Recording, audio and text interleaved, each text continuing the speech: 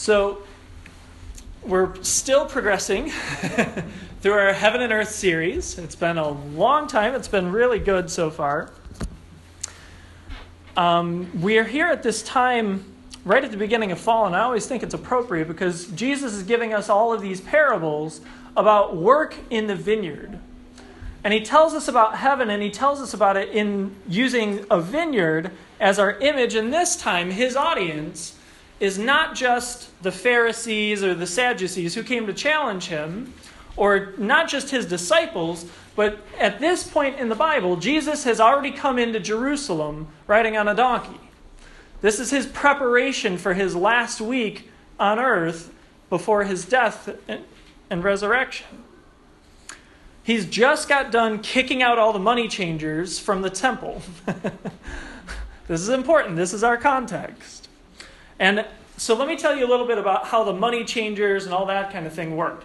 What happened was this festival, this is Passover, and Passover was one of the central feasts where all Jewish people were supposed to make a pilgrimage back to the Holy Land, back to Jerusalem, to meet together on the Day of Atonement and have sacrifices so that their sins would be wiped away. And if you weren't there, guess what? Your sins weren't gone. You had to live in your sin for another year. And because all these people from all these different countries, you had people from Egypt, you had people from Asia, you had people from all over, they had all these different currencies. And people making those long trips couldn't bring their animals with them. So they fell into this trap where I'll just buy one when I get there. And we had some very entrepreneurial, very capitalistic-minded, go-getter type people who said, I know a way to make a buck. What I'm going to do is I'm going to have a do-it-all one-stop shop where you bring your currency from Asia or from Egypt or from wherever, and you trade it here, and we'll trade you the temple currency for it at a very healthy interest rate with a very healthy exchange rate on our part. Do you guys get what I'm saying? It's like going to Canada sometimes, going to the, in reverse, going to the duty-free shop. And so, on top of that, you not only have the ability to set the rates for yourself, no legislation, no oversight, no making sure that things got done right, but you also have the opportunity to have all these people who are forced to buy your product. They're forced to. They have no other choice. It's kind of like going to the Bills game and expecting to buy water when it's 90 degrees outside. You jack up the price. Or trying to get airfare out of hurricane country. There would be these exorbitant prices on the animals themselves, so they're going to get you. They're going to get you coming in and get you going out. They're going to get you on the currency exchange, and they're going to get you again on the price of the animals. Okay? It's a racket.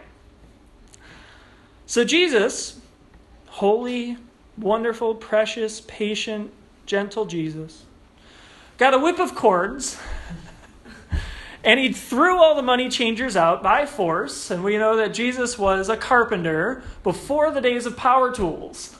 So he was jacked.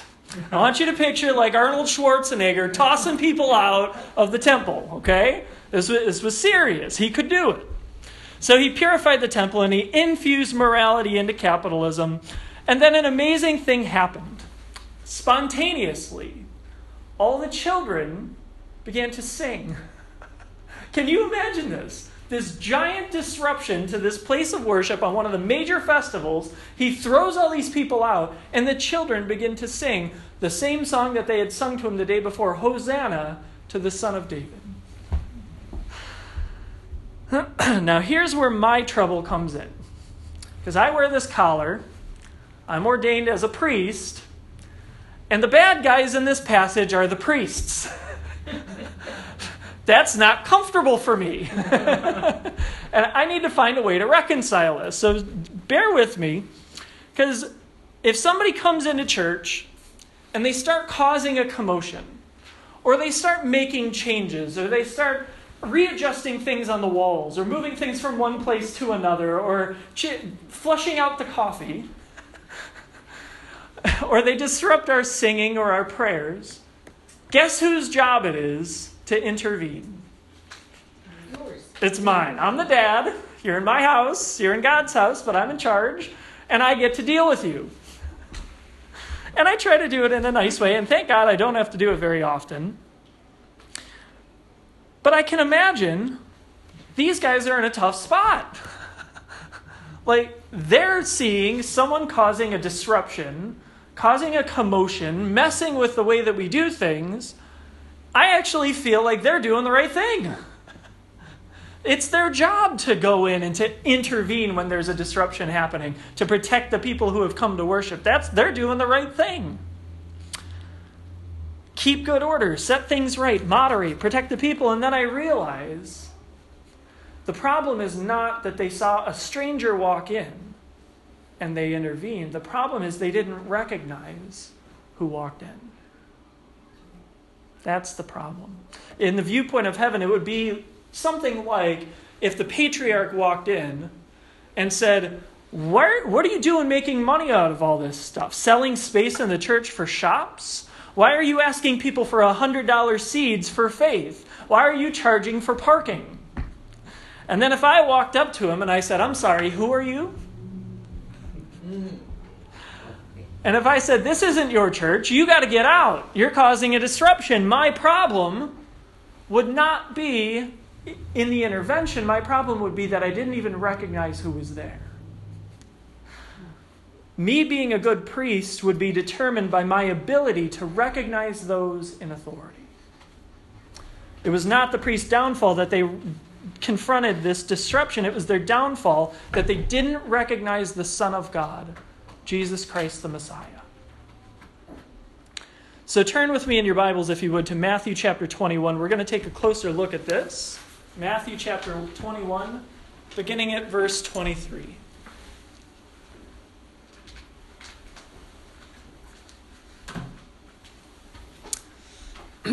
And when he entered the temple, this is the second time he's entered the temple in 2 days. He entered first to clear out the money changers, and then he taught, and then he went to Bethany, and he relaxed for a little bit, and then he came back the next day. This is his second time entering the temple. And the alarm system went off, the spotting system went off, the surveillance system went off, and the chief priests and the elders of the people came up to him as he was teaching in the temple, and they said, by what authority are you doing these things, and who gave you this authority? Now, you guys know, if you've listened to me for a while, anytime Jesus responds to a question with a question, it's going to be good. Like, the gloves are off, the game is on, let's go. And isn't it amazing that Jesus doesn't come right out and start giving a master's class in theology at this point? He could have gone into, here's the truth, here's the Bible, the biblical reason for all of this, here's what you need to understand, but he doesn't. He doesn't throw his pearls before swine. He doesn't just give his truth to just anybody. We've talked about this before. He only gives the truth to those who are honestly seeking it. We've had this discussion about skepticism versus cynicism. Skepticism is a good thing. It means I'm not sure what I know and what I don't know, so I'm going to look at all the facts and have an open mind and make an honest decision. Cynicism is where you get into trouble, because that's where you've made up your mind already about what is true, and no matter what comes your way, it doesn't matter. You're not even going to consider it. Cynicism is a really hard thing to deal with. So I've been doing this Bible study with a non-believer and just sharing gospel conversations. I just kind of met him in my travels, and we've been doing this Bible study. And before we started the Bible study, he would ask me these questions, like, what is your viewpoint on sola scriptura?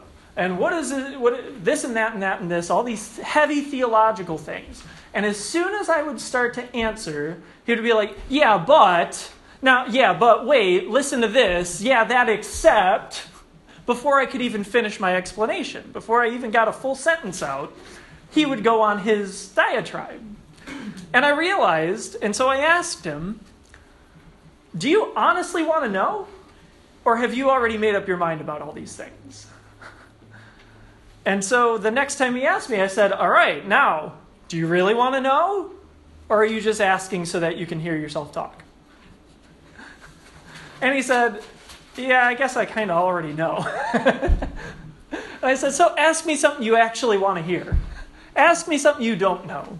And he said, well, I've never read the Bible. And so I said, all right, you want to do a Bible study? And he said, sure. And so every other Tuesday we get together, we do a Bible study.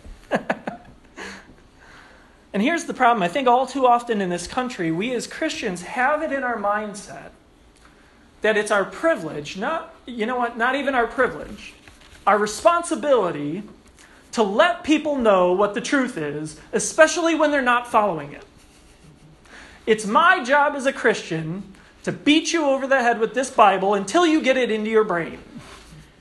And if I don't stand up, and if I don't present the Word of God exactly as it should be, then I'm not doing my job as a Christian.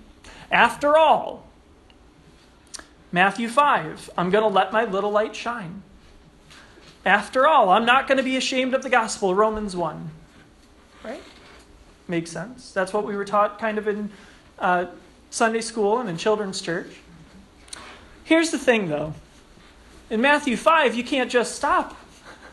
In Matthew 5, it says, in the same way, let your light shine before others so that they might see your good deeds and be drawn to me.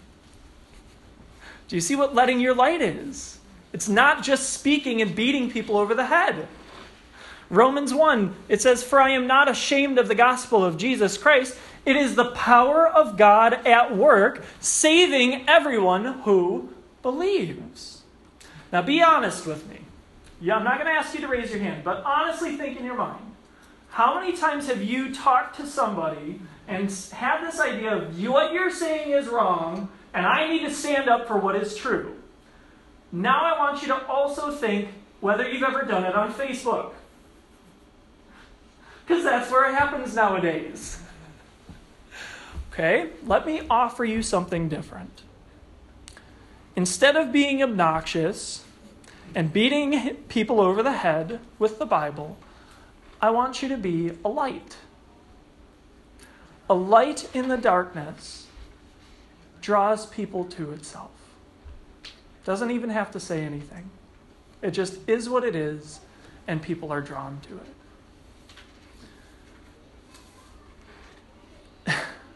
That unbelieving friend of mine doing that Bible study, we're doing it every other week because God is drawing him so that he wants to know the truth.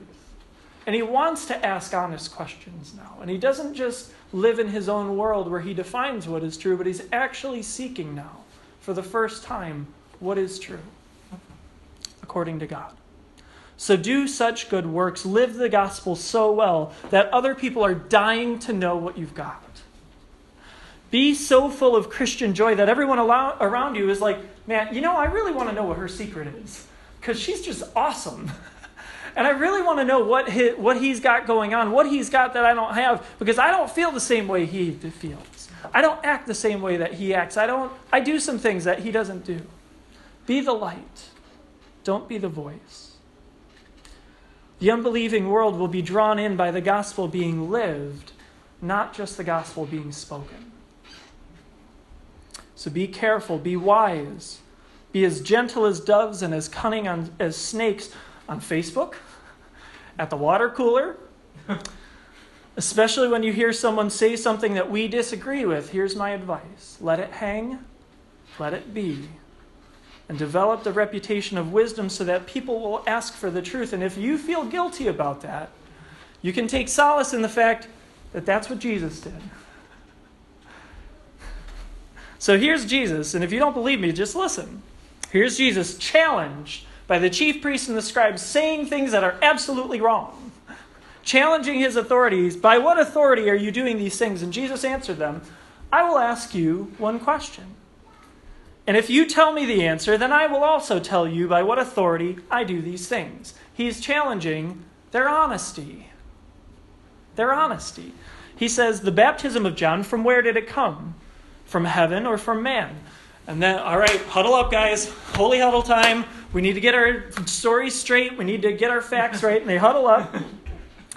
And they're like, okay, now if we say from heaven, then he's going to catch us, because then he's going to say, well, John pointed to me and said, behold the Lamb of God who takes away the sins of the world. And then later he said, I must decrease so that he must increase. And John identified him as the Messiah. So if we say that John was from heaven, then we're stuck. And there's no point to our question. And do you see, they already knew the right answer, but they didn't believe it. So they weren't asking an honest question. And then they go to the next option. Now, if we don't say from heaven, if we say from man, they're going to kill us.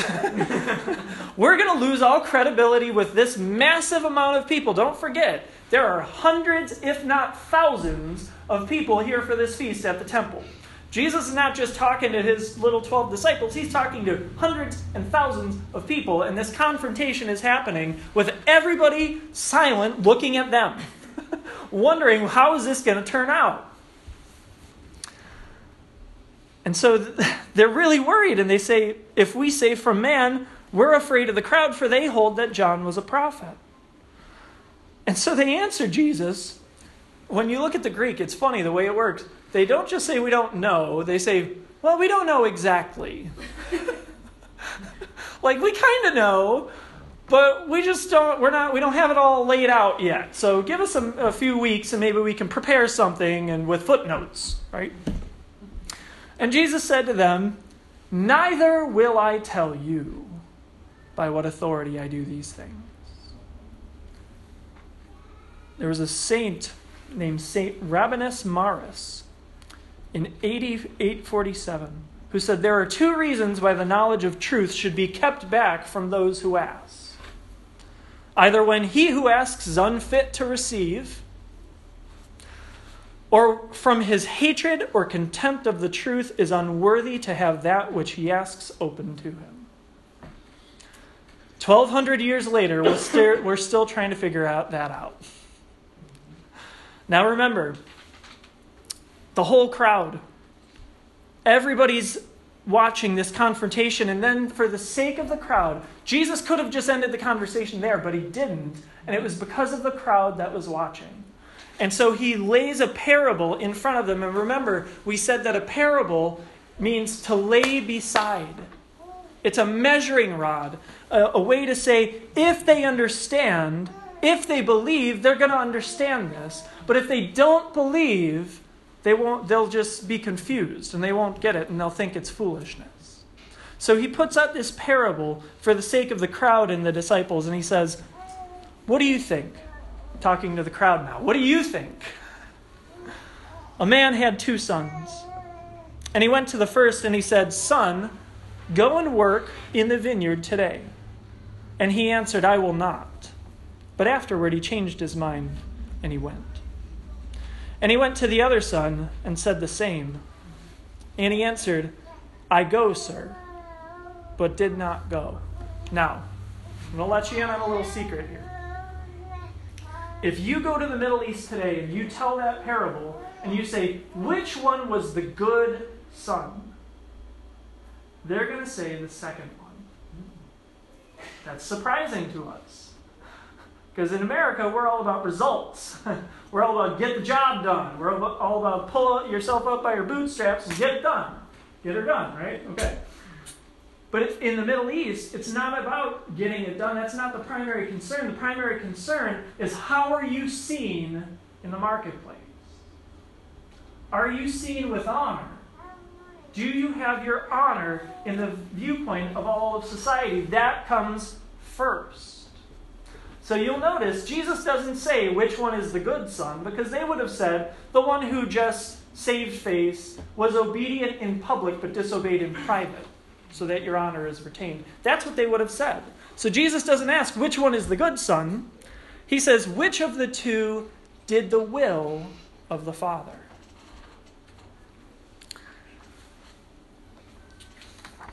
And they said, the first. And Jesus said to them, truly I say to you, The tax collectors and the prostitutes go into the kingdom of heaven of God before you. For John came to you in the way of righteousness, and you did not believe him. But the tax collectors and the prostitutes, they believed him. And even when you saw it, you did not afterward change your minds and believe him.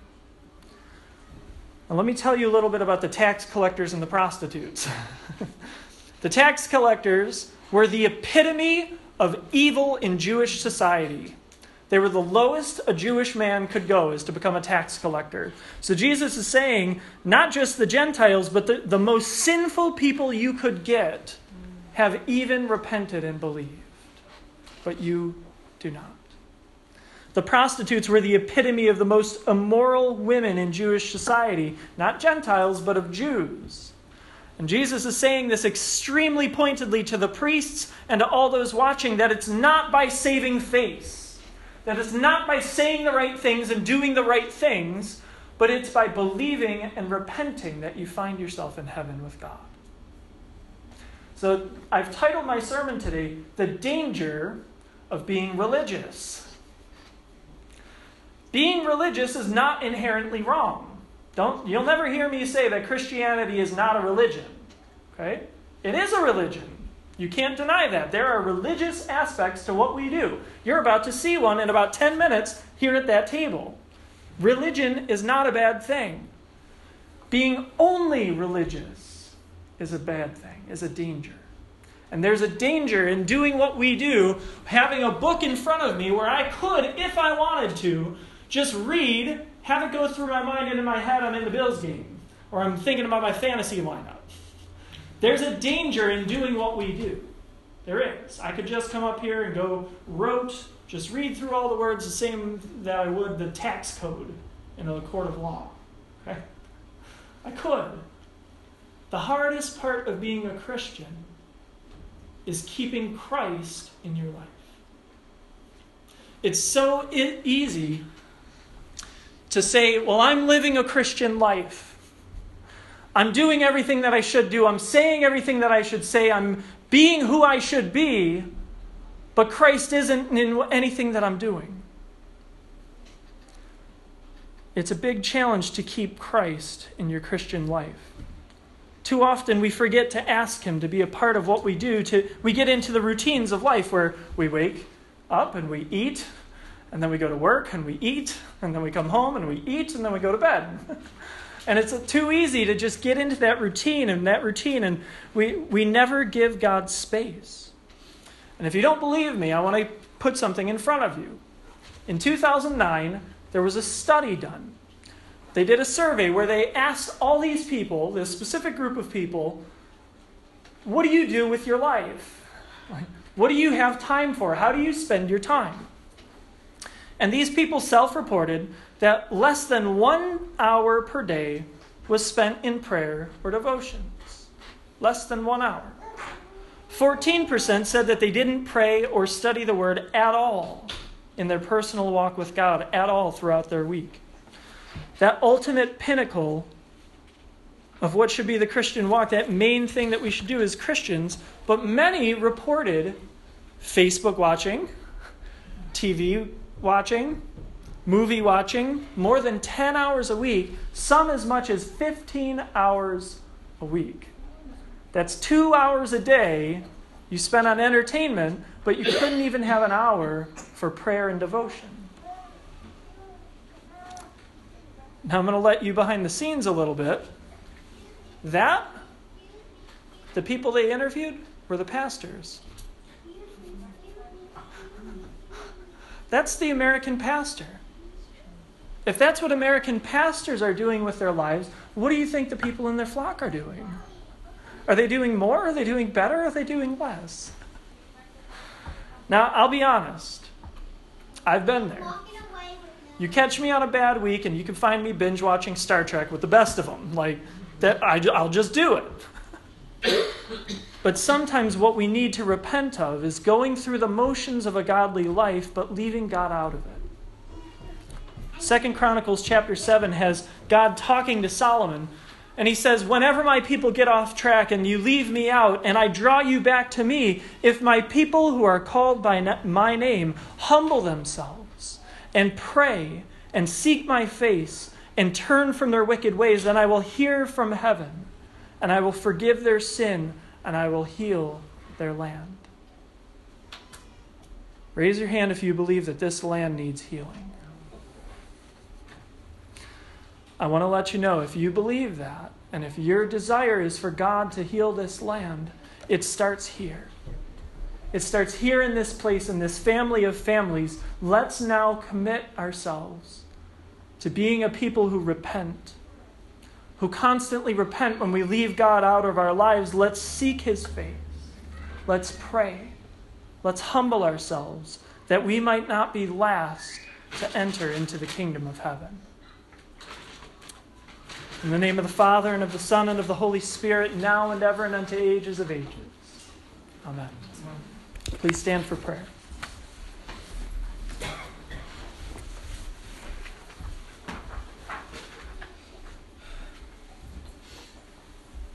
With all our heart and with all our mind, let us pray to the Lord, saying, Lord, have mercy. For the peace from above, for the loving kindness of God, and for the salvation of our souls, let us pray to the Lord. Lord, have mercy. For the peace of the world, for the welfare of the Holy Church of God, and for the unity of all peoples, let us pray to the Lord.